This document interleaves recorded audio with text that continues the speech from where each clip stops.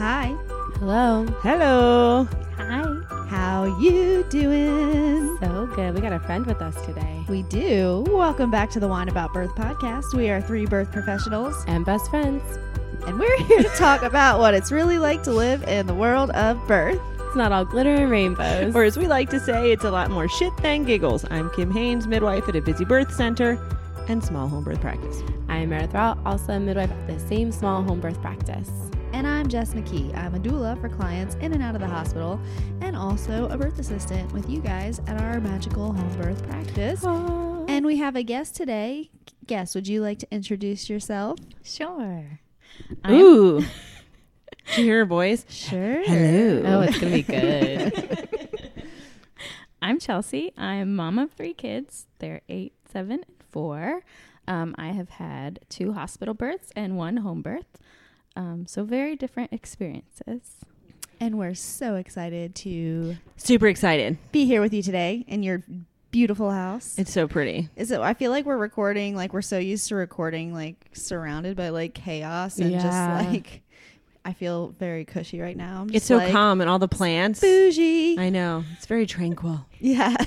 I know. It's so quiet. We'll have to see if we can like keep our flow going for a whole episode without interruption. I know. It's going to be like a 12-minute episode. We have to see if we can keep Meredith talking in her mic because she's already doing a thing where Really? she's not. Yeah. It's not ever going to happen. Yeah. Chelsea will do We it. have a friend here to help. Yes. She'll help you. We're sitting really close to each other, so it's perfect. Snuggle buddies. I just Yes. need to snuggle through this That's- episode. no, that is I will perfect. watch you snuggle from across I the have table. no boundaries, so You do. Do what have you gotta boundaries. do. I do. I set my boundaries before we began. that made love my that. day. She That said was the first- best start. Burst my boundaries, and I was like, wow. Well, this is a really important episode, so I think instead of doing the thing we usually do where we talk about like random crap for 10 minutes, I feel like we should do a whole episode on the last week eventually, though. we can do Yeah. that. Yeah. But I think today we should just dive right in. Like a mug. I'm glad you enjoyed that. Kim does not approve of the use of that No. verbiage on this episode. Well, we're talking about sexual assault, and we are talking about the survivors and how the assault affects labor and birth and even postpartum and some other things that I would like to touch on later. But if it's okay with you guys, I thought I would open with just some statistics because this is something that we never, some people talk about it, but most don't. But it's so common that it kind of blows my mind on how like elusive the subject is. And we were talking before the episode, Chelsea, and you had touched on how some providers just kind of like pass right over it. And it's like, I guess it's uncomfortable for people. But so I like to use the CDC for statistics because everyone seems to really like the CDC website. I mean, I love them so much. So much. But if I use them, people don't typically argue. So that's why I do it. True story. So just so that people understand, like just a broad, and these are just, and it's, you have to understand, these are people who have reported. So how many people have not reported? I heard a stat today that said for every 1 reported case, there's at least 2 unreported cases. But for those who do report, and I will preface with, if I say men or women, it's people who reported identifying as men, identifying as women, or that's how their medical chart was reported. So more than 1 in 3 women and more than 1 in 4 men have experienced sexual violence involving physical contact during their lifetime. So, there's 4 of us sitting at this table, which means at 1 to least 2 of one of us. us, possibly 2 or all, have experienced some sort of sexual violence. It's shocking. It starts really early, which when we talk to people who are survivors of assault, they're like, I was 5. Or it started for me when I was 7, which to me, it's not shocking anymore to hear that. But one of the 3 females of rape victims, which they classify that as vaginal penetration, they experienced it for the first time between the ages of 11 and 17. And that's just what they can remember. That's just what they report. Like it could be younger. We just don't know. And 1 in 8 is before 10. So that means it's obviously a family member, a friend, or someone they trust. So there's a lot more statistics in there. I'm going to save it. But for me, of the 4 people who are sitting here today, like the idea and the message I want to drive home is that most women are raped or assaulted, and I'm just going to say women right now because that's what I'm looking at, by someone they love, by someone they trust, by someone they know.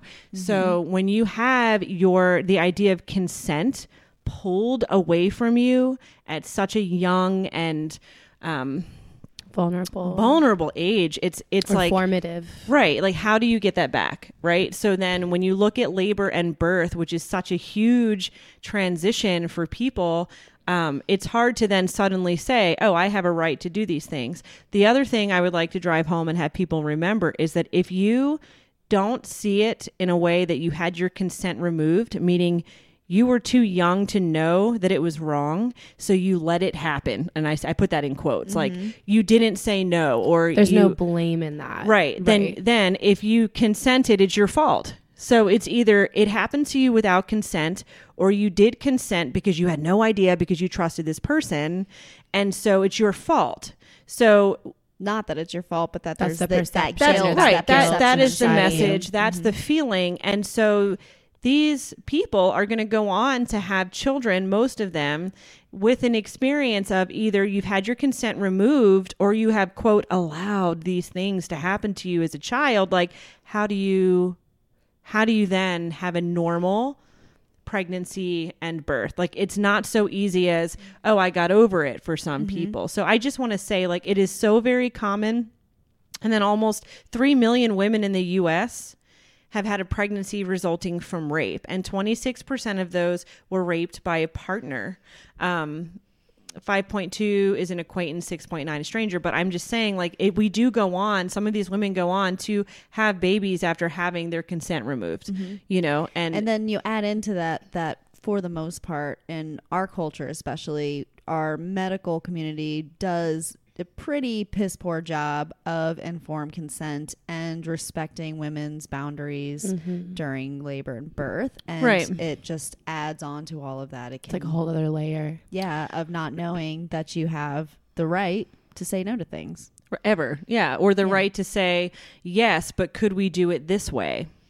You know, like this makes me more comfortable. So I guess for me, I just wanted to say, I need everyone to understand that if you are the 1 in 4 or the 1 in 2 that have never been assaulted, that have never had your consent removed, who have never been told that, you know, this horrible thing is your fault, like, that's amazing. You know, that's amazing. And you're lucky. Like, we need to shift the story to recognize how common it is and be more comfortable in having those difficult conversations. Right. So, because we all know somebody who has suffered or struggled. Yeah. And then the question is, for those of us who have lived through assault or have lived growing up feeling a certain way about our bodies, like, can we still experience parenthood, you know, in a beautiful light? And if so, how can we help that ways to happen? To unpack that trauma and change the programming so that we can go on to know that we have the ability to consent and have rights, and also instill that into the next generation instead of passing on the trauma. Exactly. Okay. So today we have Chelsea here as our guest. During this first half, we're going to talk about mostly her experiences with labor and birth and trauma. Then during the second half, we're going to talk more in general about birth and trauma. So Chelsea, is there something that you just want to like start by talking about, like the thing that you would say was the most important thing to you? I know we were talking about like boundaries. Do you have something that you would like to say about that? The most important thing for me was to be upfront with my providers that I am a survivor of sexual assault, and that I need them to walk me through any kind of exam that they're doing that is invasive. And I also have to say, Kim is the most magical and kindest person that has ever been in my vagina. Oh my God, my whole life is complete. My whole life is complete. I'm also very thankful that I've gotten to learn from her because she has a lot to share and teach when it comes to being sensitive. I feel red. Am I blushing? Yeah. Okay. You're as red as those apples over there. So you had talked a little bit, and I want to talk about this too, because even in a lot of the emails or whatever we got that repeated a lot, like letting your providers know and the things that help or don't help you. But we also have gotten the message that for a lot of people that's hard to do. Can you share a little bit about your experience of how you felt about talking to your providers about your experiences? I think a lot of people just don't want to share it because it is such a deeply personal and vulnerable topic, and they don't know how their providers might respond.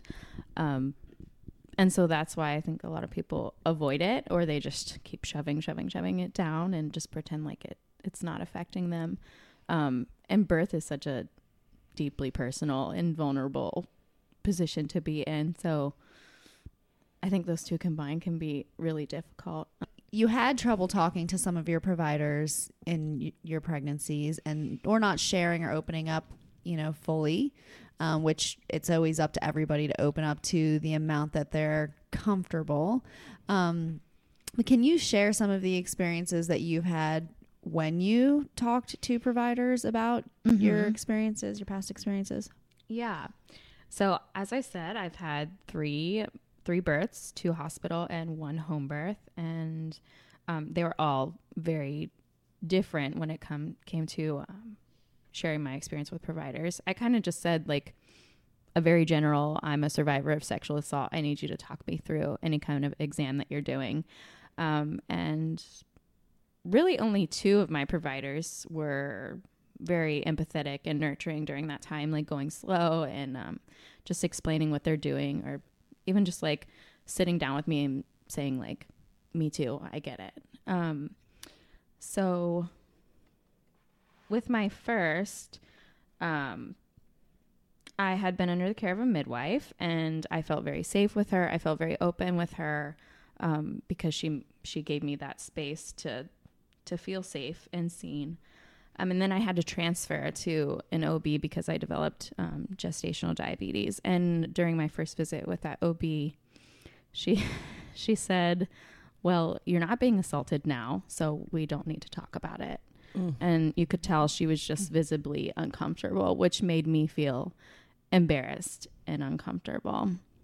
And then in labor, I had seen another OB, and she needed to do an exam. And I asked her to go slow and just to help me be grounded in the present moment because, body triggers and all of that. And she said, like, I don't know why you need me to explain what you're doing. Like, you don't need me to explain this. So just totally like trivializing the fact that any of your experience or the fact that you even had boundaries, and not like creating space for consent in any way, shape, or form. Yeah, she just made me feel like crazy and invalidated for asking. And as a result of that, it made me feel so much more of a passive participant in my experience. And I just felt checked out the rest of the time. Just like, do whatever to me. And that's just like one line. You know what I mean? Like 1 minute of her life. Yeah. Could not ruin, but just taint like an entire experience if she had just changed that 1 minute of verbiage. If she had just taken a moment to see you and where you were at, and even just listen. Say one word. Sure. No problem. Absolutely. There's many. We could make a list. Yeah, I hear you. I hear that. Yes. Yeah. Of course I will. There, look, we just did that. That was like the 15 seconds. You don't have to relate to be empathetic. No, that's what's what's so difficult to me. It's like all you have to do is listen, even if you don't know what to say, right? And if you're immediately uncomfortable, like if it's a visceral response for you, just take a breath and listen. Like that's such an easy place to start. Mm-hmm. It is impossible for some, I think. Well, so we were sent, because we were talking about how often this happens to people, and we were sent, a suggestion that it was like, and it comes down to this, it's like, even if somebody hasn't shared a history of sexual abuse, really the things that we can do if we know someone has a history of sexual abuse, we really should be doing those for everybody, because number one, it's all about informed consent and respecting their body and respecting their rights. And number two, because we're talking about, so many people don't share with their providers that they have a history of that. And no wonder if this is the language that you're hearing when you do try to open up and be vulnerable in a medical community. Well, even if even if someone doesn't have a history of assault or rape or any of those things, like, it's your body. It's a culture of respect. It's you respect someone and inform them and then let them consent. Like, you don't have to be the survivor of something to anybody deserve. Like, why are we not doing this for everyone? Mm-hmm. Right. So that just, there was someone similarly to that who she called me after she went to the ER because she said, like, she panicked a little bit because she also had a history of abuse. And she was like, oh my God, do you have to do a vaginal exam right now? She knew, yes, but she needed a minute. So you'll pretty much say anything at all. Hey, oh my God, what color is the sky? Just to get like 30 seconds. And the doctor was like, oh, no problem. I'll just use my x-ray vision. So made like a joke of it. Yeah.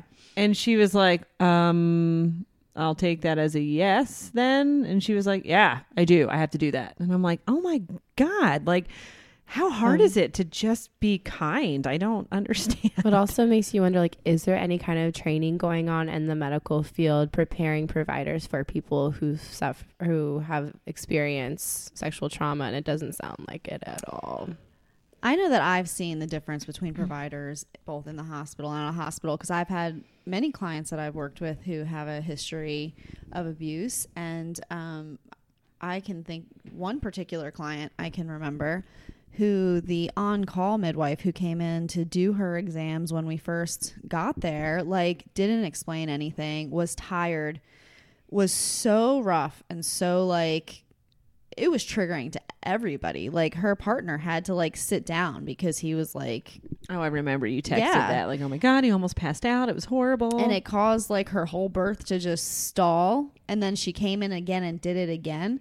And then when we finally got moved into a room, the nurse she had obviously had some kind of like training in, or just was a good nurse and was empathetic. And so she was so on point with informed consent and like, let's go through your whole birth plan.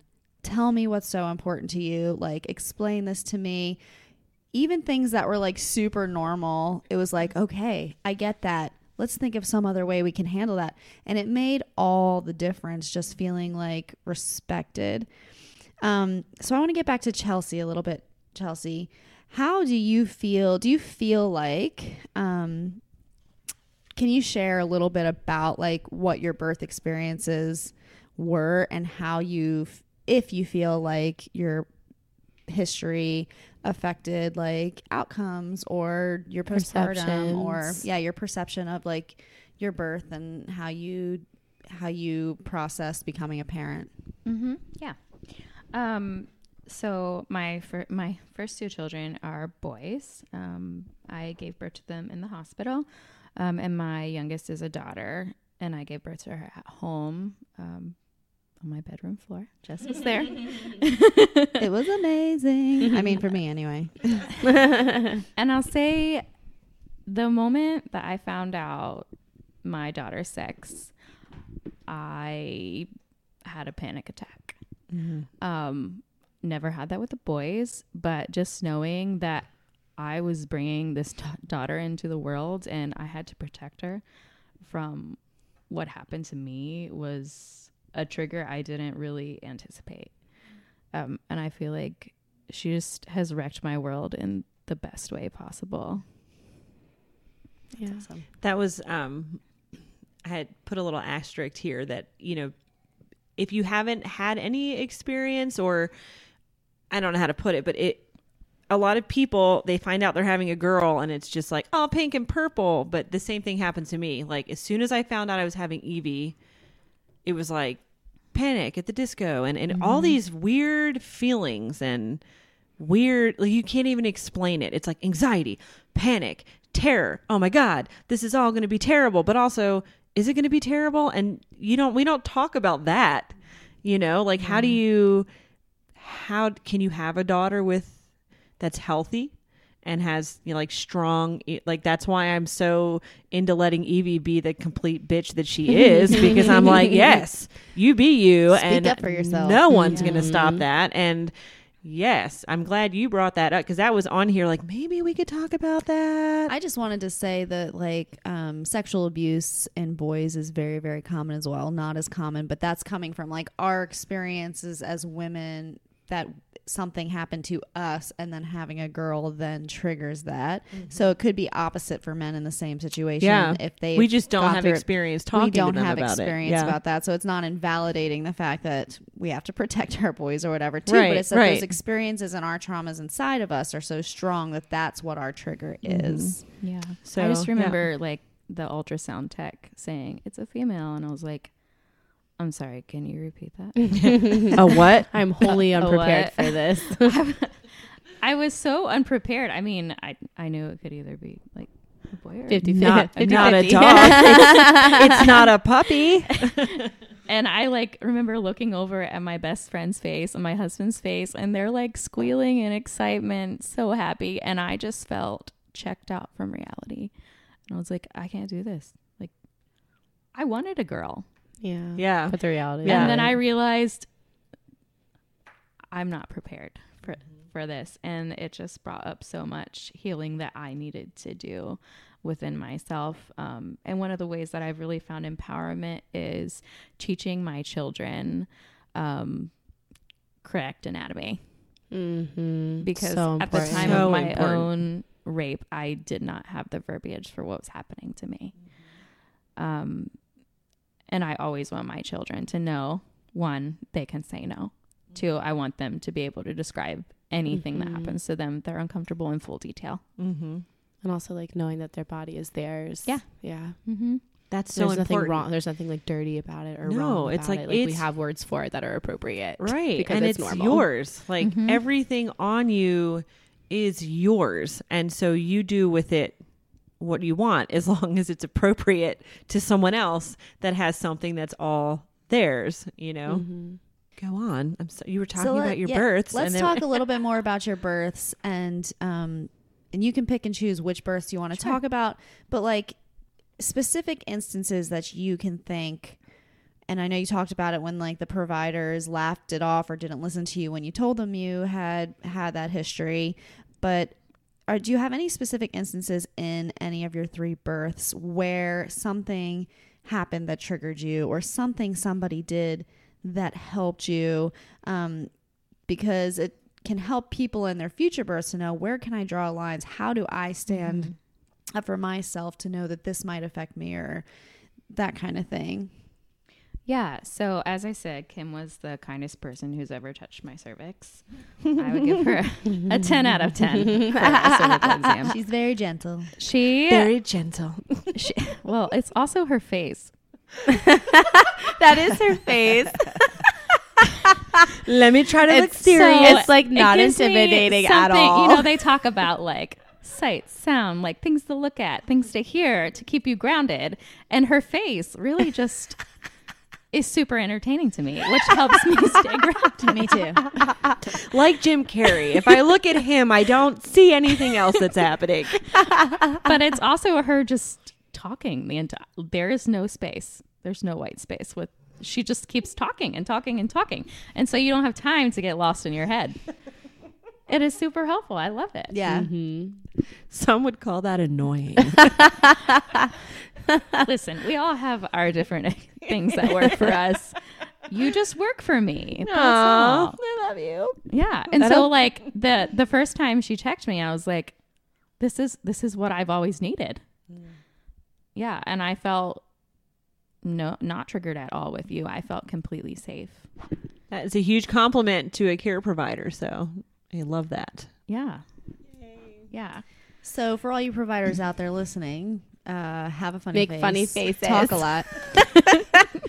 Or Be validating. Kim is just intuitively really good at creating safe spaces. So if you're a provider that can do that, awesome. But if not, it might be an idea to maybe check in with your patient and see what they feel like they may need to feel safe in a setting. Yeah. Some need silence. I can actually do that too. Shocking. I know. Shocking. But I can.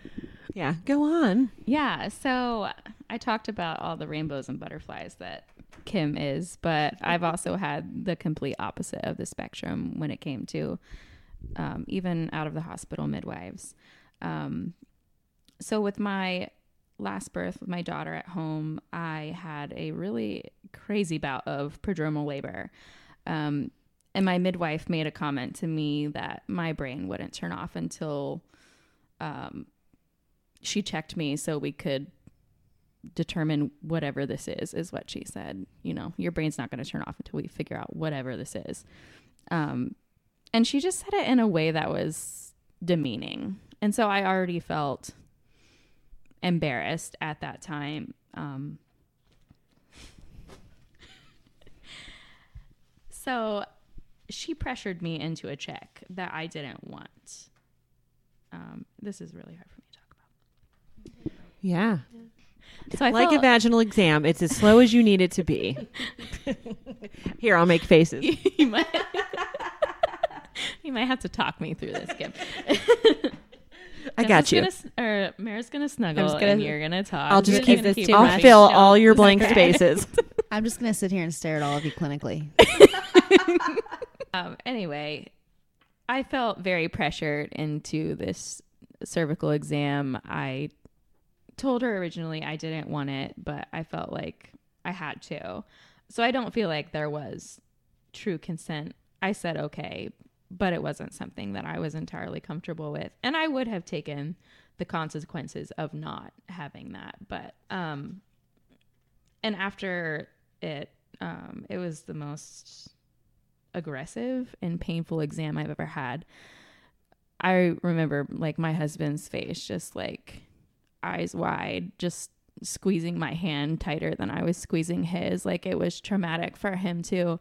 I felt my body like keep moving away from her. Like my butt was just like scooting away from her and she kept coming at me. And I kept telling her in the moment that it hurt. And afterwards, after we talked about it, she'd said, no one's ever reacted like that to me. I didn't do anything that I hadn't done to anyone else. Yeah. So after unpacking that in therapy over the last year and a half, I realized that it felt like assault to me at that time. And so I just refer to it as medical assault because that's what it is. So to someone who's done hundreds of births, like in that moment, to her, the moment was no different. Right. But you have to realize that the person that is with you in that moment might not be the same Right. as What might be like triggering for some is not triggering for others. Right. Right. And I remember telling Jess, who is my doula, I didn't want her there until the very end because I no longer felt safe with her. And that's what happened, I think, if I remember correctly. Yes, it was. It when was like a transition. Yeah. Yeah, even when I told you that I wanted her to come, you're like, are you sure? Are you sure you want her now? And I just felt very seen by you in that time. Oh. I'm glad I was able to help you. She does see people really well. That's why we love I her. don't take compliments well, though. So. Me either. Now you're making that weird face. Eye contact. I just I'm want gonna to look say up- too, like this obvious, like I know my pride in you isn't as important as your pride in yourself, but so I'm so proud of you for like recognizing what you needed and advocating for yourself in that, because that was even before you began therapy and started like really unpacking what you have been through. And so I just want you to know like how strong you are because you did that for yourself and for your baby. Thank you. I really struggled so much after her birth.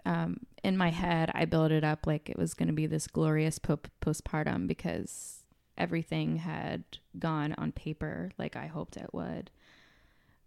Right down to Kim and Jess dancing in my yard with fireworks. That's one of the favorite moments of my whole life. It's mine too. I still have the sign. Do you really? I do. Listen, can we tell that we should short break it version? out. Yes, Yes. we'll get a picture I think of we've that. already posted that We at some have. point. We have. Okay. Yeah. I don't know if we posted the video. It was a but long time ago, Yeah. though. So this was a very momentous birth for you because you had 2 cesareans. then like your second birth, you planned a home birth and had a cesarean. And so when you had your home birth after cesarean, like we were all celebrating. But I think that's a really important point that you're making, that even though you did this huge thing and you had that momentous birth and you accomplished that goal, that you were still feeling the way you were because of some of the things that happened to you during that birth, or because of some of your past experiences. So the good doesn't take away the bad necessarily. Yeah. No, Well, I felt so confused. Like, why is this happening? Why am I feeling suicidal 5 days after I've given birth? Like, why am I so anxious? I can't leave my house. And you had more than just, like, the reason I did the whole firework thing was because I had read that so many VBAC moms were like, I just kept thinking, where's the fireworks? Yeah. And then I didn't feel good after my birth. Like, why didn't I feel good? So I was like, oh, she's going to actually get fireworks. It's happening. I'm going to wait until 8 or 9 and then it's happening. But that doesn't take away from like what? Yeah, everything else. That moment was fun, but. And I want to talk a little bit more about what you just said about how you felt after your birth. And so you did a really good job sticking up for yourself in birth. I don't know if you felt that way, but to like set, like you told your providers what you had been through. You set boundaries. You still had a bad experience. You unpacked that bad experience, but then you still felt that way. And I want to talk a little bit about how hard it was for you to reach out for help. Because that's a very common thing for people too, that it's almost like I don't deserve that now because my birth was so amazing, or I shouldn't feel like this. Yeah, I feel like every time I started to like barely reach out for help because it's something that's hard for me, people would be like, well, you just got what you wanted. Like, why are you sad? I don't know why. Like in my mind, I'm like, I don't know why I'm sad. It shouldn't matter either. I don't know why I'm sad. I don't know why I want to die and can't leave my house. Like, it was the worst. It was the worst. Especially when you're holding a brand new baby. Like, you don't want to leave your baby or your family. It's just that you just feel so bad. Yeah. And that's like the thing that it's for people to understand, that that's what sexual trauma can do to you. Like, it can come out for different people in so many different ways. And so do you have advice for people going through similar situations? Like, because hearing it, it's like, for me, it's like, God, I wish I had known she was struggling that hard. But for you, it was just as much of a struggle. So even when you know you have like trusted people, do you like have advice for people who might be going through that? Yeah, for someone who's actively going through it, even though it's the worst and the hardest feeling to ask for help, like, you have to be specific and you have to be vulnerable. And in that time, That's feels so impossible, right? So impossible. Especially when we live in a culture where so much of the messaging towards people trying to be vulnerable is that it's not valid or not relevant to what's going on. Yeah. And for me, it's a lesson too, in that it shouldn't be all your job to do that. And so for me, it's like in my personal practice, especially if I know, it's like we can think, oh, she had that great birth, she must be feeling great, she's not saying anything. But it's like, if we know that there's people that have that experience, just be more aware about checking in. Like, really, how are you feeling? Yeah. Like, really let me reach out more. Let me do more, so that it feels safer for people to be like, oh, it feels like it would be safe for me to tell somebody right now how I'm feeling. So that it doesn't have to be all on your shoulders to be the one that's like, let me be vulnerable and tell you I'm feeling this way. Yeah. So I think a lot of that can come from the care provider. With my middle child, I thought I would struggle more after than I did, but I don't think Kim let me. She just like talked me, every second. She just forced me to unpack it and to like face things head on. Tell me how you're feeling. But also, like, do you remember when I came to your house, like, a couple of months after the birth, I had, like, first off, I had no idea what you went through with Tucker. Like, you had alluded to it, but it wasn't until, like, we became friends that you were like, and here's what happened with him, you know. And then you had Malachi, and it was like, I had no idea there were other things you were going through. I had no idea because I'd come to visit you, and I'm like, okay, we unpacked some things. She seems to be okay. Like, she's alive. Yay. We're eating this food together. But even I had no idea how hard you were actually, like, trying to process. Like, I had no idea. And even listening to all this, I'm like, oh, could I have done more? You know what I'm saying? Like, what else can be done? I don't know. So I'm not blaming my experience with my daughter on my midwife, but she did not provide the same kind of support you did postpartum. Oh. She was going through her own issues with loss, and I felt like I had to take care of her at that time instead of her Gotcha. taking care of me.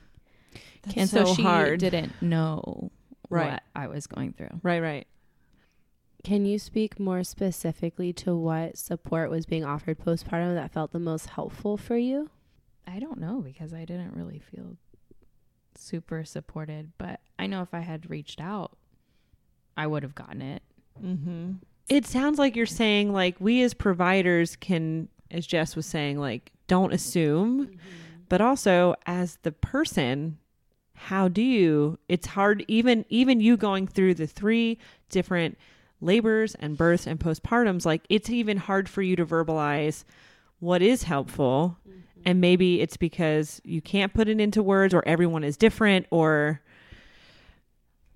you know. I think I could have just used somebody to listen and say, like, maybe you're feeling this way because of this, or like, or just like asking questions to help you navigate asking questions to help me unravel what I was going through, instead of, I don't know why you're feeling this way, because you got everything you wanted. But you didn't, though. A baby came out of your vagina. That happened. That's all I wanted. But right. But That's all you thought you wanted. that's all you thought you wanted. But there's more to birth than a baby coming out of your vagina. That's the icing on the cake. There's the entire structure of the cake, which we all know, the little dowel rods on it in there, it's not going to stand up. It's all going to fall, and it's a whole nightmare. And then you just have a baby coming out of a vagina on a floor in a disgusting mess. And nobody wants that. Sorry. Just that cake analogy was quite a It just thing. came to me. I don't know why.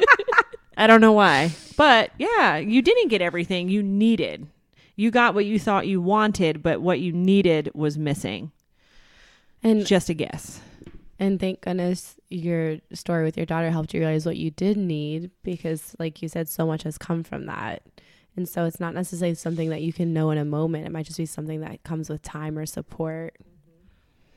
So most of our calls to action, I'm so proud of you. Take a tissue, wipe it away. I just feel like most of our calls to action in this episode aren't about like what moms can do to help themselves or ask for help. It's like, how can providers and friends and community step up more and be more available? And I want to say that when you're a provider and you've done hundreds of births, and I feel like Snuggle her. I want to snuggle, and I'm over here.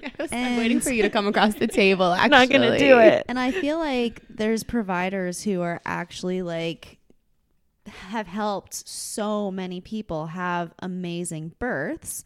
And I think that all of us at some point can go to a birth where we're having our own stuff, or where we just don't realize, and we do create trauma for somebody, because at some point in time, like it does happen. I think it's happened to all of us. I've had several women refuse to let me into their birth room. Yeah. I don't work for everyone. So it doesn't mean that those providers are bad providers. It's more like, how can we do better?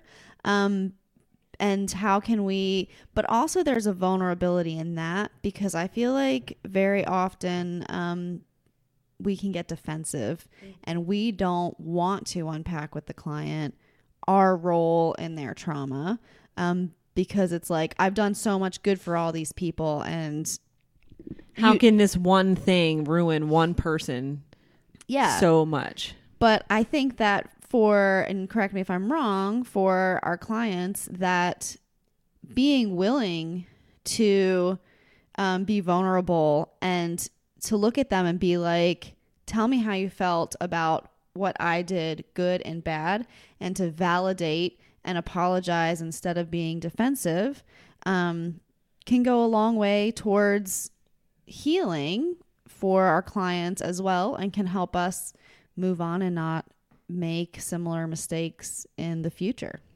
because it will happen to all of us at some point in time.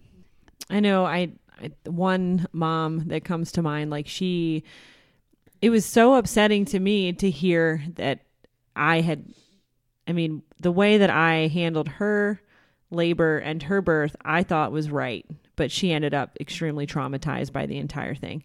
And so I recognized it, and I knew, like, I played a huge part in this somehow. I don't know how, but I did. And so I had said to her in our visit, like, you have to tell me what I did wrong, or you're going to hold on to that anger, and then you're going to hate everyone around you. Like, your marriage is going to fall apart. The relationship with your kid's going to fall apart. You're never going to talk to me again, which is fine. But you have to be willing to look at people and say, this is what you did to me that upset me. But I know that's not easy for everyone to do. And she did admit that she did blame me for a huge part of it, but it wasn't enough. Like, what's enough? I don't know. It's kind of like an open-ended answer, you know? But it's not something you have to do if you don't feel like it's going to help you. But for some people it can. And I think it's more of a call for the providers out there, like, to be willing to be vulnerable for people that it would help them. And be willing to know that we do all make mistakes, like, because that's part of life. I mistake all over the place. I wanted to talk a little bit more about vaginal exams, and I know you have another story about that. But experiencing a lot of births, and especially a lot of, like, out of hospital births, where usually there's providers who are very, like, emotionally supportive.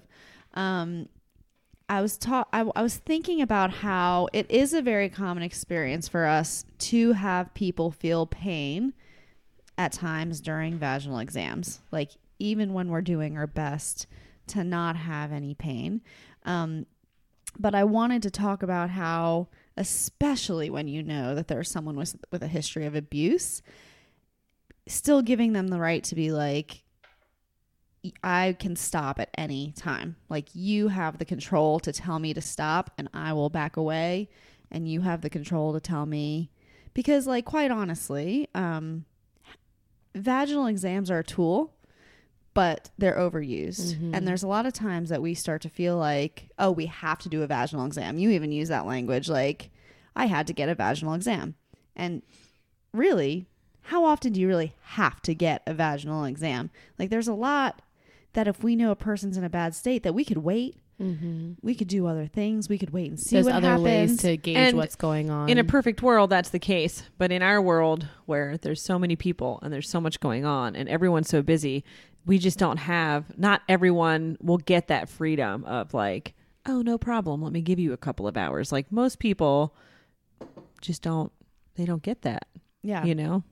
But even just, I feel like it's giving control back to someone to say, like, yes, if this is hurting you, I can stop and we can try again when you're ready. That little bit of control. Well, and I just want to add in, like, any care provider, like, if you are caring for people having babies, like, you're seeing their most, you're looking at their vagina, you know what I'm saying? Like, you have to be able to tell if someone's uncomfortable. So there are most people who I go to check are very okay with it. I'm like, if you're okay with it, we'll do this. And they're like, okay. But if they're like, oh, God, like, if you can't tell that, or you don't care enough to change what you're doing, like, you are in the wrong position. That's just my opinion.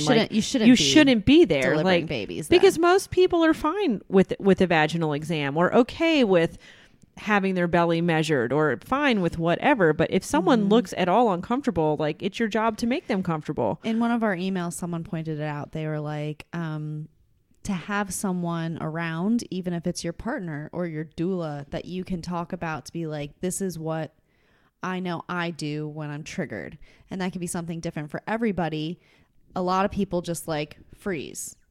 But if you have been in tune with them, you can tell they're doing it. Yes. Whereas otherwise, that maybe, like you said, you became like disembodied and just, I forget the language you use, but like floated above yourself for the birth. But if you're paying attention, you can see that that's happening. And then even if you're not saying stop, don't, because you're not feeling that you can, like picking up and being like, oh, are you feeling uncomfortable right now? Let's give this a couple minutes. Let's wait a minute. Yeah. Can you tell your story about, because it goes back to talking about provider attitude and all that. Yes. I actually think the story's We're really laughing funny. because we heard the story. I'm sorry. earlier, It's not funny. It's not funny, but to the point that it is. Yeah. So with my middle child, I was transferred from home to the hospital to give birth because my baby was not coming out. And the doctor walked in without introducing himself and said, "So are you ready for your C-section now?" And he was just a total bully. And I was like, this guy's not checking me until I get an epidural. Because at that point, I knew I probably was going to have a cesarean. And so I said, I'm not comfortable with you checking me until I have an epidural and can't feel it. And so he folded his arms over his chest and rolled away on his little stool. And then he hit the wall and pouted like a little toddler because I wouldn't let him in my vagina. Damn it. Little Everyone just Dr. wants to be Baby. in there, Chelsea. He's like, just let me in your vagina. What's the big deal? like so much Oh, entitlement God. there that I don't even know where to start. Or like, I'm allowed to touch your vagina if you want me to or if you don't. Like, but like my PAP story, the doctor that I saw in Woodstock was amazing. But because of intention and language and awareness, like it's So so you can be, important. you can be good. I don't know. And wording, like choose, like we were talking this a minute ago, like choosing words that portray understanding and respect makes such a big difference. Yeah. He could have just said, sure. Just one word. No made a problem. Huge difference. Okay. Whatever you need. You just let me know. Let's keep going. Because it wasn't an emergency situation. No. Not at all. It was the opposite. That kid hadn't been coming out for how long? He sure as hell wasn't just falling out He was- once At you that got point, there. It was 24 Quite hours. comfortable. Oh God. I forget how long it was. Now she's having flashbacks. Ah. So it's time for us to go to break. This is going to be like a really long episode, but I'm okay with that. Yeah, me too. When we come back, we're going to talk a little bit more about some of the other things people have said, and we'll add in some of Chelsea's thoughts and feelings on that. So we will see you soon. Hear you soon. Talk to you soon. Cue the music.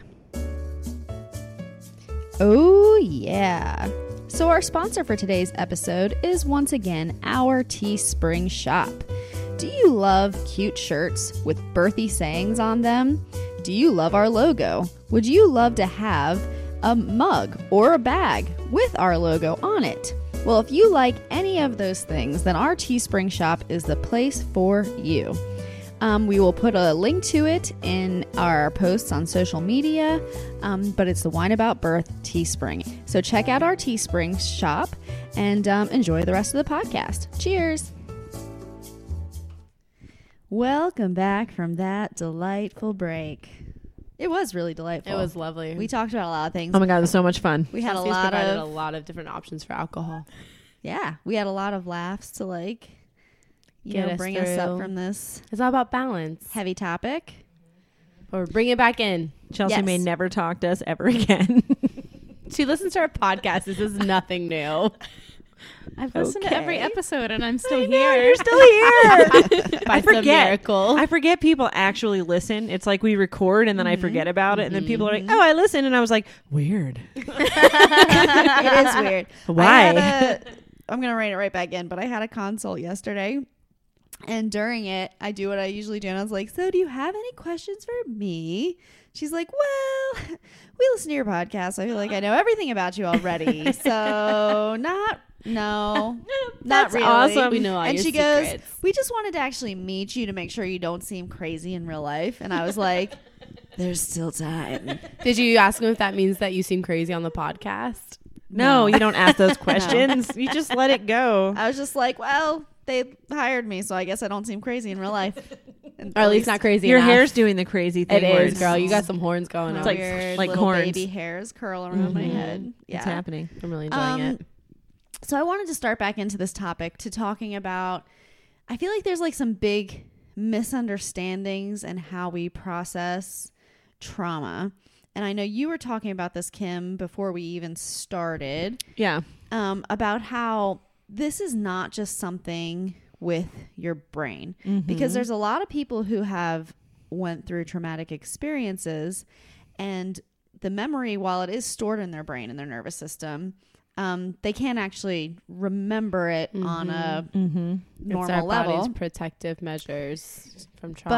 But it's more of a physical experience. It actually, the physical act gets stored in our bodies, and it's not, and you were saying this, it's not what the act was, or it can be connected to that, but it's the emotions it evoked at the time, or the Right. body response it evoked at the time it happened. Yeah. So any sort of trauma, like we talk about PTSD all the time, and it's so weird to hear like, oh, your event, somebody like touched your butt on the way by. Like, what's the big deal? But it has nothing to do with what the actual act was. It was the emotion and how you're feeling on the inside is what it triggers the trauma. So to one person, it's not a big deal, but to someone else, it's like the worst thing that's ever happened to them. So we just have to remember that the feeling that is evoked during the event is what is stored, and it will always be there. And it's not our job to like create judgment about like what they're responding to, but more important to create space for how they're feeling about it. Like it might not make sense to you, but that doesn't mean it's not valid and important. But it's interesting the way those memories are stored, because it's like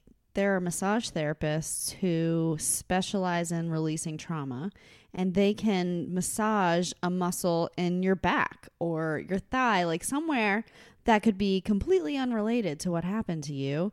And a person who wasn't thinking of anything could end up sobbing on a massage table. So it's just talking about that. And I experienced it when I did my spinning babies training the first time, because we did like a fascia release. And during the fascia release, she was like, sometimes people cry for no reason during these, because there's like Release. body memories in your muscles and your cells and your fascia. And so when we're talking about things being triggering, it's not necessarily just on an emotional or mental level. So you were talking about your vaginal exam and it being triggering, and then you said during the break, I think it activated a body memory. And so when that body memory gets triggered, all those feelings and the cascades of, and we talk about hormones so much, that happen during that can come rushing back. It's like all connected.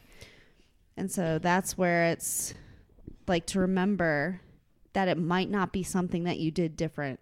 It might just be that person had a body memory that was, and maybe the words you combined with it. It's all, I know you want to say something, so just dive on in there, Chelsea. Are you guys gonna say it? Like a muff. You did give us permission to make sex jokes on this I episode, did. so we're gonna This go episode for needs it. Some humor. I think it's important to remember that every human experience is different, and what causes trauma for one may not elicit a trauma response from the other. There's also a really good book that I have been reading called "The Body Keeps the Score." I don't know if you guys have heard of it or read it, but it talks about how memories are stored in the fascia, like you talk about, and how you can do like somatic therapies to rewire your brain, like yoga, walking, massage, and then like vagal stimulation, breathing exercises to like bring you back into your body. Yeah. Which is really cool. Does that also focus on like how you can take what is typically a negative response and like make it positive? You know, like if there's something that's triggering per se, is there a way to make it not so? Yeah. You know? Yeah. One of the ways they talk about is through EMDR. And I have gone through EMDR, but I can't explain how it works. Right. It's like utilizing the right and left brain hemispheres and recalling the memory and basically just taking away the painful stimuli so that you can remember the event. It's not erasing it, but it's taking away like the body memory associated with it, so it's not traumatic when you recall it. Well, You I did a feel- really good job explaining that. Yeah. Actually, I feel like so often, especially when it's events that happen to you at an impressionable age, the problem is that especially if you go into protection mode and you bury it, you can keep getting triggered by something that you don't know what you're getting Right. triggered by. But it's like we've even talked about this, like we were talking about during the break, during like rebirthing, or like we talked about it Yeah. during Karen Strange's class, like how children who had traumatic events happen during their birth, you might notice that they throughout their, even before they can talk, do the same thing over and over and over. And you start to realize, oh, they are reliving what happened to them as a way to process it. And so my understanding has come to be that if you get stuck at that age, you're still processing it at that age you were when it happened. So if you can tap into it and process it like, okay, now I'm an adult, let me process it as an adult instead of a 5-year-old or 7-year-old. Yeah, a lot of times when you experience sexual assault or anything traumatic in childhood, your brain will disassociate from the traumatic event that's happening to you as a form of protection, and you may not remember in full what Or at happened to all. you or at all. You just may be triggered by anything somatic that happens to you, will elicit a response, and it may seem like it's like coming from left field, like you don't know what's happening. Yeah. And then in labor, you can go through the same like dissociation experience where you're just like frozen in your body, or you don't even feel like you're part of reality. And so moms may seem like just checked out. Yeah. And that's a sign that they may be triggered. Yeah. And that there is something that triggered those body memories, even if they don't know what they were. And so when then it's coming down to, it's like, not just that is there, but how do we help people who could be experiencing that? And part of it is like what we were talking about, of being like really checked in and realizing like if someone experiences or is not what you would typically expect from someone experiencing something like that in labor, and just maybe checking in and being like, how could I handle this differently? I think it gets harder if it happens. I've had several moms that are super like chill, and they're open about like their whole life, and there's no sexual assault history whatsoever. And then in labor, it is so like so apparent. right. And I'm just, it's so unexpected, and it's always like kind of a shock. And then I'll ask their partner, like, is there a history that I don't know about? Because if so, now would be the time that it would be helpful. And they're always like, I have no idea, and I don't know why she's acting that way. So it's like, in that moment, as a provider, I don't know that there is a whole lot you can do, because if there hasn't been previous discussion, they don't know what's going to help them either. You know what I'm saying? Which is so why you take universal precautions and treat everybody as if it's a possibility with the case, like in case they don't realize what's happened. And it's interesting how, like, we're talking about how different everybody's perspective of that is, because I've had some people reach out and say, in my brain and in my body, giving birth was an empowering experience that was completely separate from what somebody else did to me. And it actually was healing for me. And then there's other people who it re-triggers all of those It's so things. individualistic. And so maybe we talk about like what to do to help. Maybe if you recognize that you are going to need really individualized care to help cope with what you're dealing with with your history, then maybe it's a really good idea to find a provider who can give you that individual care and like be subtle, like notice those subtle changes in you during labor that give them a cue of what's going on and how to respond accordingly. I wanted to read a section from something somebody sent us. She was talking about being upfront with providers, and talking a lot about consent, talking you through the process, which is something you said, Chelsea. She also said, I did a lot of tests myself, like Mm-hmm. for GBS, which is the swab, a vaginal swab that's used to test for bacteria. I even taught my partner how to check for dilation and measuring my belly. So like helping them feel more in control of the situation and who is like helping them. Having someone who understands when you're triggered, which is what we were talking about. She said like freezing, etc. And I really liked what she said here, asking for a moment alone to get back to feeling safe, which is so important. So like you, when you were having your vaginal exam, that was feeling like really triggering that body memory and making you feel very unsafe. Like if anyone in the room had realized that that was happening to you, like just having a moment to, number one, be able to say like, no, stop, or having that moment to regroup and feel safe. And you kind of say like, get your feet on the ground, like feel centered where you're at. But then she also said, reminding you that you're safe. And so we had a conversation, Kim, during break about how people, sometimes we remind them at certain points. And so one big point we talk about that can be like super triggering is when the baby really first starts to drop down into your vagina when you're about to start pushing. And I can always tell when a person is starting to feel it because their eyes, like they'll have a contraction and their eyes will just be like, whoosh. Yeah. And I always know what they're feeling at that moment. It's a lot. And I like to say during that moment, like, that pressure is normal and that pressure is safe and that pressure is what's going to bring your baby out. So like reminding people that that's a safe space. It's not something dangerous. Yeah. I always, almost always tell moms that they're going to feel pressure, because even if you're not, You mean like before it happens? before it happens, Yeah. it's like, but that's just my style. And I know not everyone does it, but for me, like even when I was having Brock, it was like, and I told you, Jess, like, could you guys just remind me that everything's normal? Like over and over. You can't say it enough. I know it's stupid. I know. Well, That's that wouldn't my work for job. Brock because you knew something wasn't normal. I knew something wasn't normal, but I still wanted to be lied to. I was about to make a comment about informed consent, but that just went out the window. It's hard when it's the midwife in labor, because nobody wants to like say anything or do anything. But like just knowing in advance, like, hey, you're going to start to feel some pressure, and we talk about it prenatally too. Like it feels like you got to poop, and then it'll feel like your vagina is. There's a lot of pressure there. So I then feel like reminding you have to them, remind people in that moment because there's so much going on. yeah. So it's just like, it's nice to know. And so for a lot of moms who have a history, I like to just remind them several times, like, you're always in charge. Like as soon as they feel that pressure, I'm like, remember, this is your baby and you're in charge, and we're going to do this however you want. Like we'll just let it roll. If you don't want to be here anymore, we don't have to be here anymore. Like no matter what's happening, you're in charge. And that to me, it would be helpful to me to hear that. And so it seems to work to help women through that pressure, because that's a lot.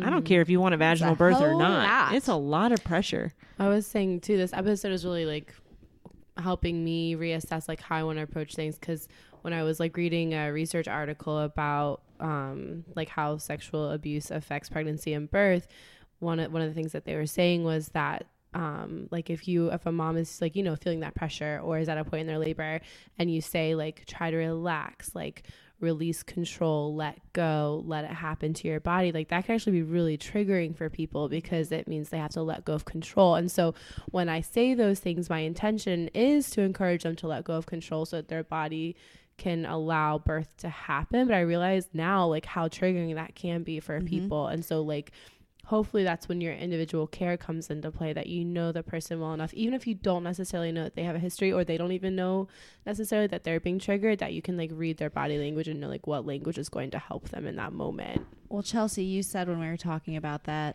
for you, that would be triggering for a completely different reason. I know you were talking about earlier how when you're feeling triggered, you kind of get lost in your head. It's like your head is just spinning. And So do you want to share why that could have triggered you if someone said that to you? Oh, and then the swamp monster story. Okay. I think it's all the same thing. Yeah, it was all the same conversation. Yeah, so I was saying that something like relax or, you know, let go or like whatever would make me feel like I'm not in control, like I'm not doing it good enough. So instead, for someone like me, giving me space is what really helped me during my last birth at home. So I felt like my doula and husband had done all the things, all the butt rubbing, all the encouraging. And when I felt the most relaxed was when they just pretty much gave up and just let me do my thing, which was thrashing. They in did the not pool. give up. They just gave you Swamp space. monster. I'm going to say for the record, you did not look relaxed at that point in time. I don't think I was relaxed at Swamp any point. monsters don't look very relaxed. No. I feel like There was a lot of sloshing and loud noises, very loud noises. Yeah. But Kim, you did the same thing with Brock. Yes, I did. Yeah. I did. I sloshed and rolled. sometimes and you just gotta freak the fuck out. Yeah. yeah, because when you are out of control, like that's the whole thing. Like if you control seems to be the thing that is the hardest to relinquish, and it's not just like assault people. It's OCD people. It's people Type that A people. right. Like if you don't have control, all of a sudden it's like, now what do I do? You know? So it's like, how do you convey to someone you are still in control when really, no, you're not. Not really. But, and you know you're not. But there could be a more helpful way to say it instead of saying like, You have to relax. or Like, saying like release or do this. Like, do you think it would be more helpful if instead of that saying it's not that you're not doing it right, but saying like, why don't you try to like relax this butt cheek? And you haven't thought about doing that before, giving you something to focus on so it's that you're not doing it right. But it's like, hey, let's try something else to see if that helps you. And if it doesn't, then that's fine. Do you think that would have helped or? Yeah, so something just popped up to me that I remembered that someone did for my second birth when I was laboring at home was she just touched my forehead and just like, I don't know if people do like the Sandman. She just touched my forehead and I was like, oh, I didn't realize that I like looked so stressed. Because you were like scrunching your face. Yeah, because I was like scrunching my face and she just like touched my forehead and it didn't make me feel judged. Just drew She attention just- to your it just drew attention to like, oh, I probably should like, you know, try to relax my body. yeah. or Yeah. or your jaw. And sometimes I'll do that if somebody's like, It's like their scrunching their shoulders. shoulders. I'll just like So like Yeah. rub down from their neck to their shoulder, and it's like, oh, now you can feel my shoulders are tensed. I didn't notice that, and then it's like, oh, there they go. Yeah, Yeah. So like talking about people's like touch boundaries maybe like before labor and then seeing if like they respond better to that or to words and like what, you know, what may be a better choice for them. Yeah, and we talked about that too. I wanted to talk about how I remember when I was your doula in your last pregnancy that we had a lot of conversations prenatally about, do you know of specific words or actions or anything you could think of that you know is triggering to you. right. And so we had conversations about that. But then it was also like, we kind of talked about how like you don't know what you know until you know it. Like you thought all you needed was for a baby to come out of your vagina and to be happy.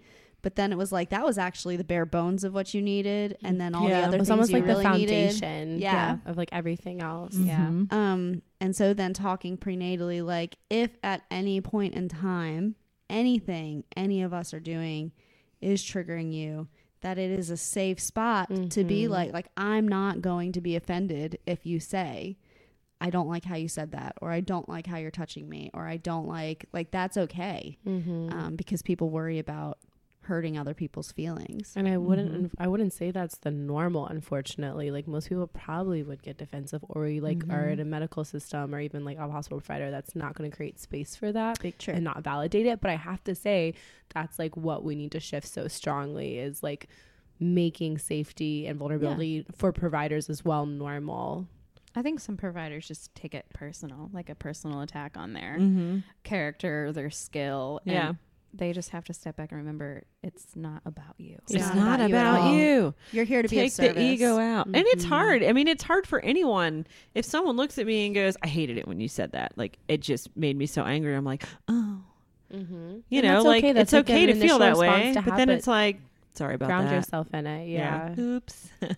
I did that. I'm sorry. I'm saying this, and I would be the worst at doing that. Well, but I I also recognize how healthy that is. anytime I've attended someone in the hospital, I've noticed that because some people do just say, no, I'm not doing that. Absolutely not. Like, nope, I would like to do this. That anytime that's been said, it's been respected. They might pout and wheel away on their chair, but then you still get what you want, right? In that moment, like, you can say no. It's just hard for some of us to get that word out. So maybe if you can't say no, have someone like Jess with you who can, or your partner should be able to do it, because in, the hospital, they're not all bad. They run in a certain way, and every single person's the same. So when they have someone new and they're like, no, it's like, oh, what do I do now? But then they'll think about it and they'll figure it out. So we have to take birth back ourselves also, and not put all the pressure on other people, because we can do our part as providers, but I need you to tell me, like, if you do this, I'm going to freak out. Okay, I will not do that. Like, I had a mom say, if you tell me that I'm beautiful in labor, I'll punch you in the face, because labor's horribly ugly and disgusting, and it's so dumb, and I don't know why anybody calls it beautiful. And I'm like, I get that. So I didn't. I don't get that. I disagree with that. I didn't tell But her. I would not say that to her if she asked me to not. Right. Do it. And thank God I didn't. I'm glad she told me, because she would have punched me in the face. Wouldn't be the first time. It wouldn't. I know. I got You punched in haven't the punched face. in the face before. Yeah, it hurt. And in the moment it didn't, but later I felt it. Yeah, I did. think sometimes the responsibility does go on the client or the survivor of any kind of trauma to set their boundaries, which can be really hard because you have a hard time trusting yourself after someone has violated your space like that. Yeah, because it's you have to remember that consent is something you have the right to have. And that you're worth it also. Mm-hmm. And you lose all that. You lose your worth, and you lose what's normal to most people. I wanted to talk a little bit about birth planning and sexual assault survivors, because I know in my experiences of being a doula, so we're talking about how these memories are stored in your body, and when they get triggered, you don't feel safe. And we talk all the time about how in order to give birth as optimally as possible, you have to feel safe, because if you're not feeling safe, you're going to be releasing all the hormones that don't make us birth well and make us be in more pain and just stop labor altogether. And so I've had several experiences like the one I was talking about, where someone who was laboring and up until that point felt safe and was dilating and was doing all the things they're supposed to do, and then they have one person come in and check them, and now their body's triggered. Their body no longer feels safe. Even if their brain's like, I know I'm in a safe place, their body no longer feels safe. Their body is releasing enormous amounts of adrenaline that you can't talk yourself out of. And so I've seen lots of labors, and we had someone send us a story about labors where people who have experienced sexual assault have a really hard time dilating because their bodies are getting triggered in that way. There's some people who feel safest out of hospital, Away not from the medical having system. not having intervention. And then there's other people who, what they need to feel safe and for their body to do what it needs to do, they need like an epidural and to So I've experienced both ways. Some people get an epidural and it makes them feel more out of control and triggered. Some people get an epidural and they could have been laboring for 24 hours with nothing happening, and then within an hour their cervix is complete and they're pushing out their baby. And so I also think that there's really something to be said for not like for us lack of judgment, which for birthing people in general, but also for the mom herself. Like, yeah. if you're a survivor of sexual assault and you don't really know what your body's going to do when it's doing it, like, we can do everything we can to make you feel safe. And even if you've planned like a beautiful out of hospital birth, there might come a point in time where your body just doesn't feel safe and it's not doing the thing and it's not anything you can control with your brain. Right. I had a panic attack the other night and I was laying in bed and my brain was going, well, this is stupid. You're so stupid. Can What you the just hell? stop? But my body was like, nope.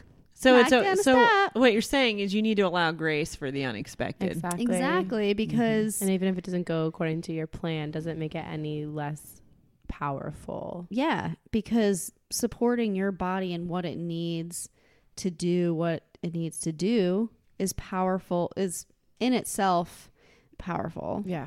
I don't know if you have anything to say about that, having all your experiences, because you felt power from being able to say, even though you were planning an unmedicated out of hospital birth, saying, no, you can't touch my vagina until after I have an epidural. It was taking back some of that control.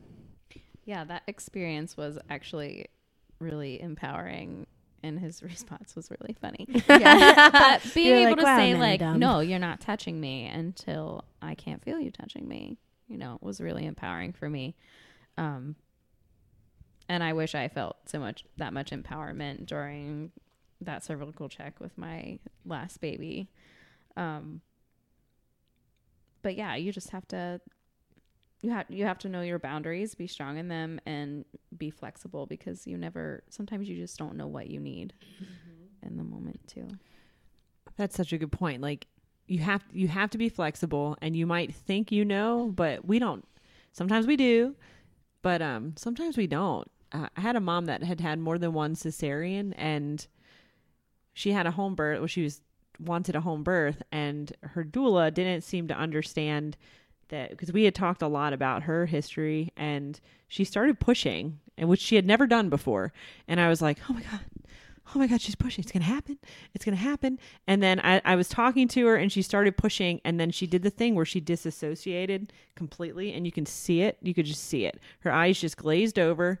And then she said, I'm done. Take me in. And I said, okay. And the doula was like, this is so stupid. Just tell her to push. Like, what are you doing? Her baby's going to come out. And I was like, we're going to the hospital because that's what she wants. And she was like, this is so dumb. This is so ridiculous. And she did. They wheeled her in because she had a cesarean before. They wheeled her back with that baby coming. Like, that baby was coming, and they still did a section because the hospitalist on call didn't do VBAC. If it was anyone else, she would have had a vaginal birth. But then later I had to take the doula aside and say, I don't think you understand how this works. If a woman tells you that she wants something, you give it to her. Like, yeah, that baby would have came out on her bed, but she would have been more traumatized by that vaginal birth than she was from her cesareans. And some people truly just don't understand that. Yeah. But now that doula does, hopefully. And it's also And understanding. then the mom was so grateful. She was like, I've never been happier to have a cesarean. I'm like, great. Like, fantastic.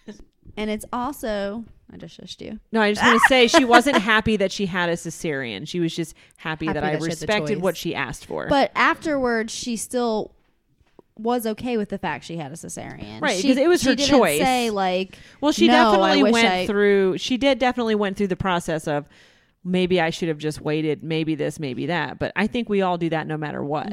But the bottom line was, like, she was calling the shots the entire time, and sometimes that's what you need, you know. And I was thinking that's like, it's such a fine line, because we have clients who we support, whether they're sexual assault survivors or not, who we know that at some point they're going to say, I can't do it, or I don't want to do it. And so it's knowing the difference between they really mean that or they want more support, which is such a hard, fine line to. But if you know you have someone who's had, and you see all those signs of, like, blanking out, then I don't know. It's just. I also have to hope that's part of the reason why we've all been, like, called to birth work, right? Is because, like, obviously it takes experience and time to learn to, like, follow those cues. But, like, I've seen you really encourage women to stay when they want to go. And there was something in that told you that was what they needed, and, like, what was they were going to have a positive outcome out of hospital. And they you were know? so happy for it afterwards. Right. And so anyways, I'm just saying, like, I feel like there's like an intuition sometimes to they it don't. that like That's- hopes that you're called to, like, Yeah. to make those decisions with people. Yeah. And knowing that if someone is absolutely at the end of the rope, which we always know, if someone's absolutely like, no, I feel like I'm you see that. going. Not all the time. I've missed it before, but usually it's like, Yeah. take her in. Like they're going to run out of the building naked Yeah. if you don't help That's them what I almost get did out with of Brock. the building. If they had an L&D ward in Woodstock, I would have left the building naked and marched my ass there. The only thing that stopped me was that there was no L&D. Yeah. And I knew they would just put me in an ambulance and take me to Winchester, and I was damned if I was going to Winchester. Not happening. That was not happening. Anyway. Oh, and here we my. are. Yes, here we are. So I wanted to there's a couple other comments I wanted to talk about that people sent us. So a lot of people talked about my need for control over my body and choices, that it actually helped them in processing their own assault and what they went through, like reliving their boundaries of being able to say yes or no to something. And that also sometimes when you're giving birth, it also, even when it's hard, can be, some people talk about that they process their assault through that, which is a whole lot of stuff to happen and would be very overwhelming. I can't imagine. I can't imagine. Another person brought about that their providers were awesome, but she very specifically said, I remember very distinctly being asked if I was okay with touch at every single appointment. It was very reassuring and helped build a lot of somatic trust. And so, again, we talk a lot about vaginal exams because they seem like more overtly sexual, but even small touch, like measuring your fundus, touching your belly, for some people that could be triggering. So asking, like, is it okay if I touch you? Like, Yeah.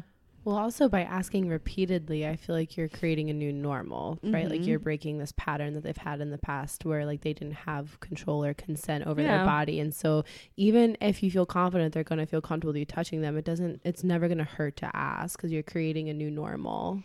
Yeah, when you do that, you're literally helping them rewire their brain. Yeah. Every single time.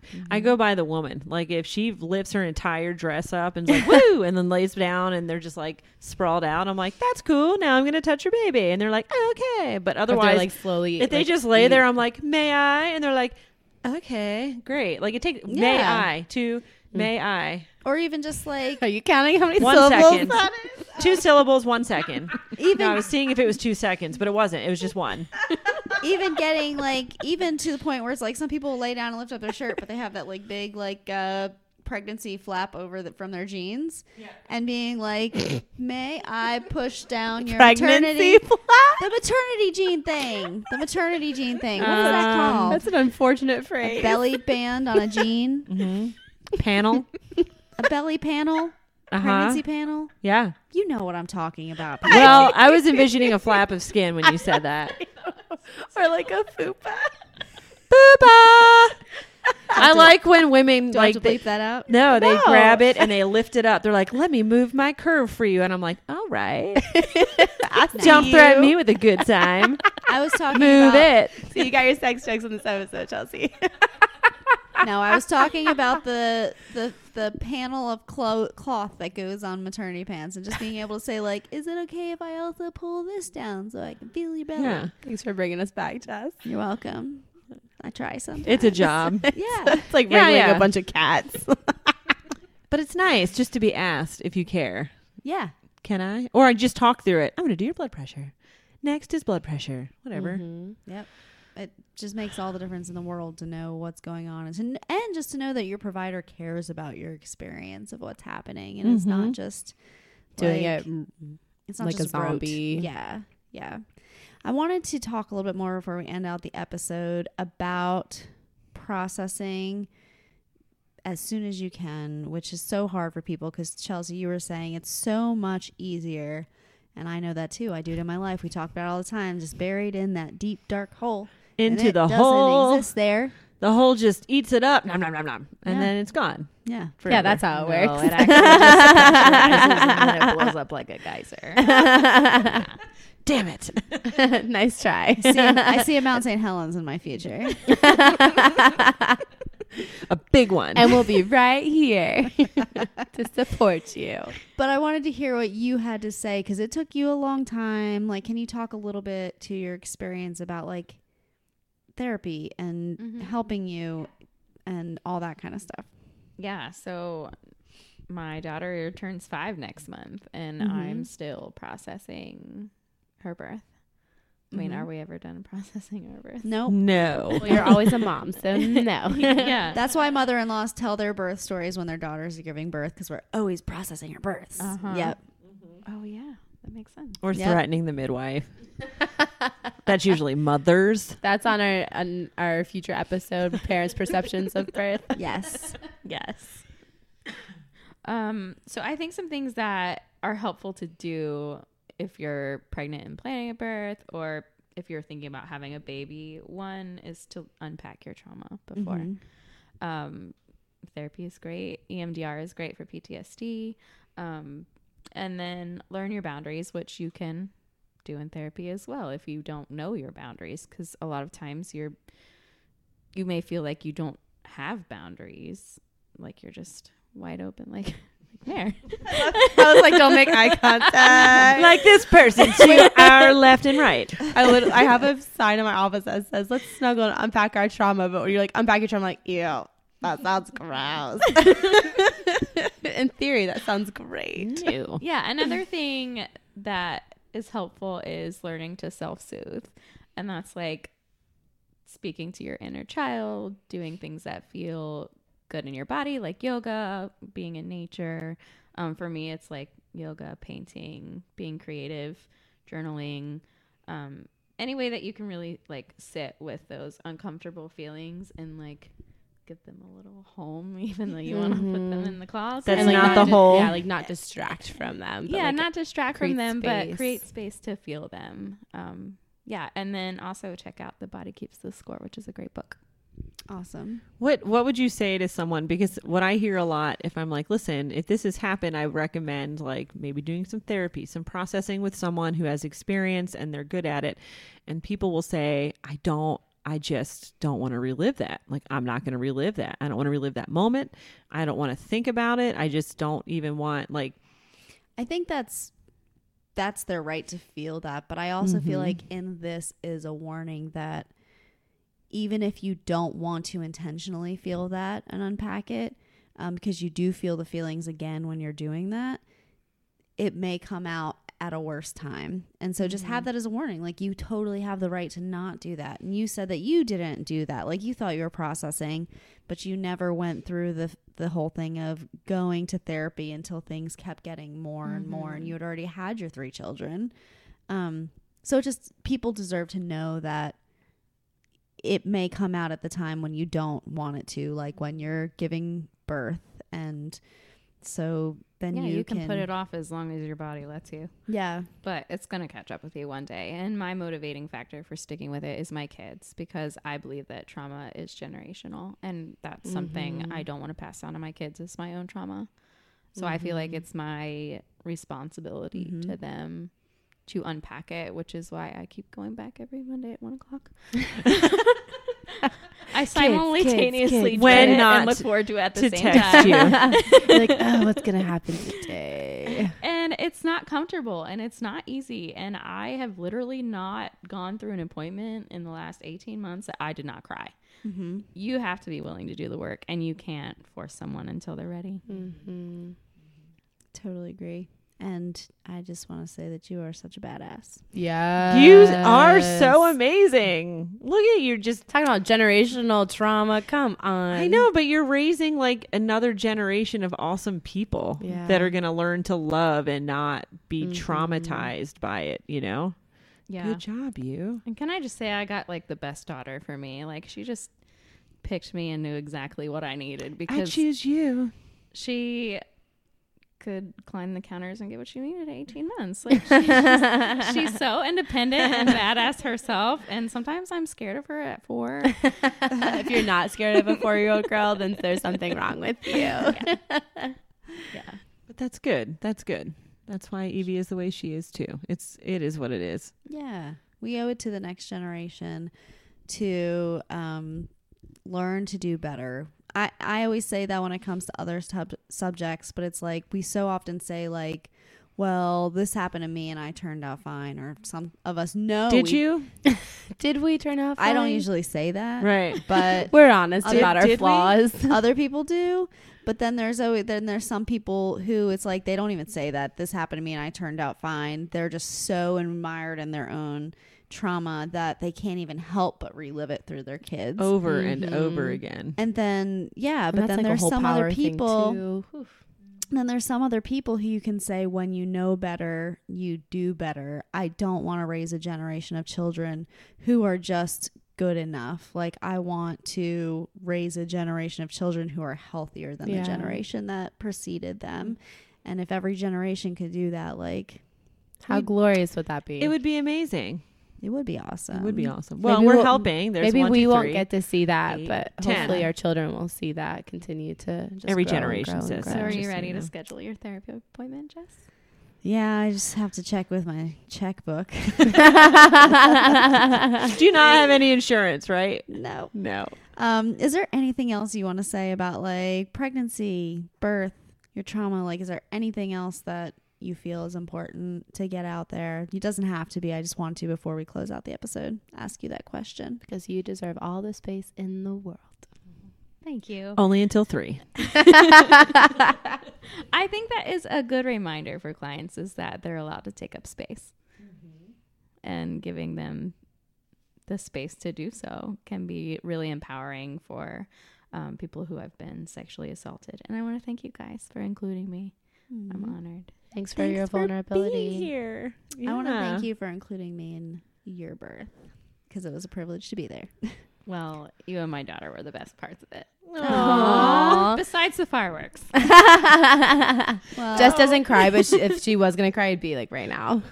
I could see it. It's no, I actually have something in my eye. I kept thinking She you keeps were- wiping it. I kept thinking you guys were gonna think I was wiping tears, but it wasn't. It was actually. I didn't think you it was were, like an but- eye booger. I felt it's just an eye booger. We made it through. We hardly cried at all. Yeah, we I did a good job. Didn't. Hopefully that means we just It are was very a- well balanced and not that we completely minimize everything you were saying with humor. Yeah. No. That's fine. Everything's fine. So, what message do we want to say for all the people out there listening who may have gone through trauma and not? I want to say that like you deserve all the space to process and to somebody or multiple somebodies took away your ability to feel like a badass and your ability to realize that you can take up space in the world and you can speak up for yourself and your body is your own and you have the right to take up the space and take that back and take your power back, take your Yes. birth back. Take your consent back. Take all of those things. And you have to remember, like, it's not just you that's worth it. It's your kids. It's your daughter. It's your sons. Because you might think that you're strong enough to shoulder what you went through, but you're not. Like, you are strong, but it's evident in all of your relationships, and it's evident in your birth, in your marriage, in your everything. Like, it's not just you. Everyone that you care about deserves for you to be I was healthy. going to say, even if you don't have kids, like there's somebody who looks up to you. So even if you don't have kids, like this is important for anybody to do for themselves. Make our world a better place. And just for you to be as happy as you can in the Yes. time that 'Cause you you are deserve Everyone prancing deserves through this universe. happiness, as your mom says. Happiness. happiness. And it's almost 3:00, so we have to end up this episode. I Yeah, think we we do. probably should at some point do another one. But the only other thing we have to say is thank you, Chelsea. Thank you, and Chelsea. We love cheers. you. Don't break her glasses. Break 'em.